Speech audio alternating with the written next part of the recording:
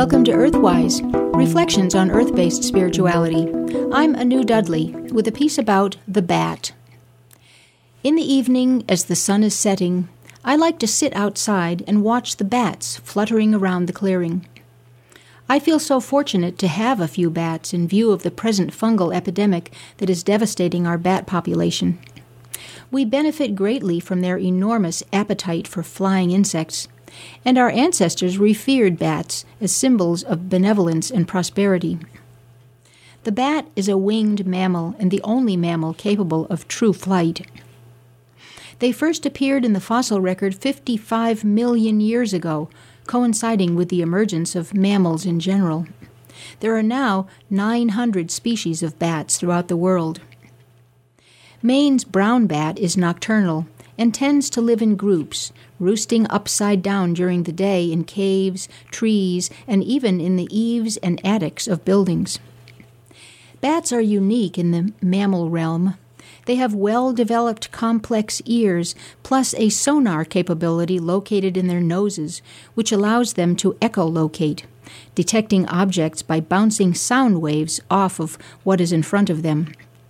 Their flight may appear jerky and fluttery, but they actually use minute, highly precise movements which enables them to catch flying insects and to avoid obstacles as fine as a human hair.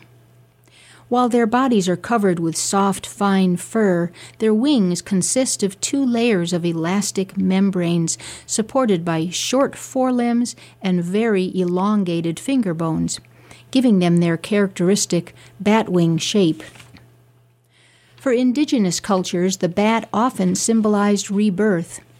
Emerging from caves in great swarms, the bat was thought to represent the souls of the dead being reborn out of the cave womb of the Earth Mother and re-entering the world as living beings. As the souls of the dead, bats were considered to be wise and brave, combating disease, hunger, and sorrow. In China, where the bat achieved iconic significance, the bat represented good fortune and great happiness. A pair of bats was an emblem of longevity, and a clutch of 5 bats signified the 5 blessings: health, wealth, long life, happiness, and peace.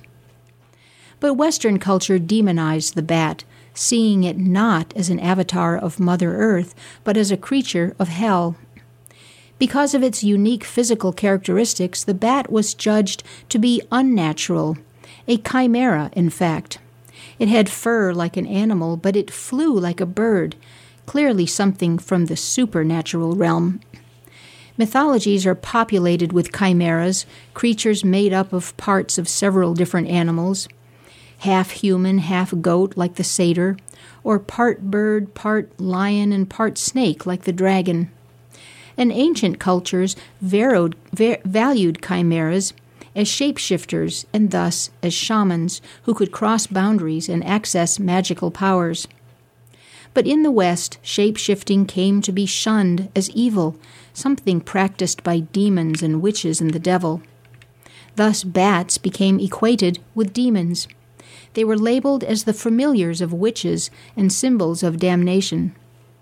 Christian art furthered this belief by portraying demons with bats' wings, and the witch of the Middle Ages was pictured as a wild-haired woman who flew over the towns using her own bat wings. To this day, the bat still has a scary image. Bats are used to enhance the frightening atmospherics of horror movies, novels, and paintings, which is really unkind to the dear little bat. Over the years, I have had to catch a few bats who accidentally got inside my house. Holding them gently with leather gloves, I have admired their soft fur, their remarkable wings, and their sweet faces before putting them somewhere safe outdoors. I think bats deserve to be revered for the sacred, benevolent beings that they truly are. Blessed be. You've been listening to Earthwise, Reflections on Earth-Based Spirituality. I'm Anu Dudley.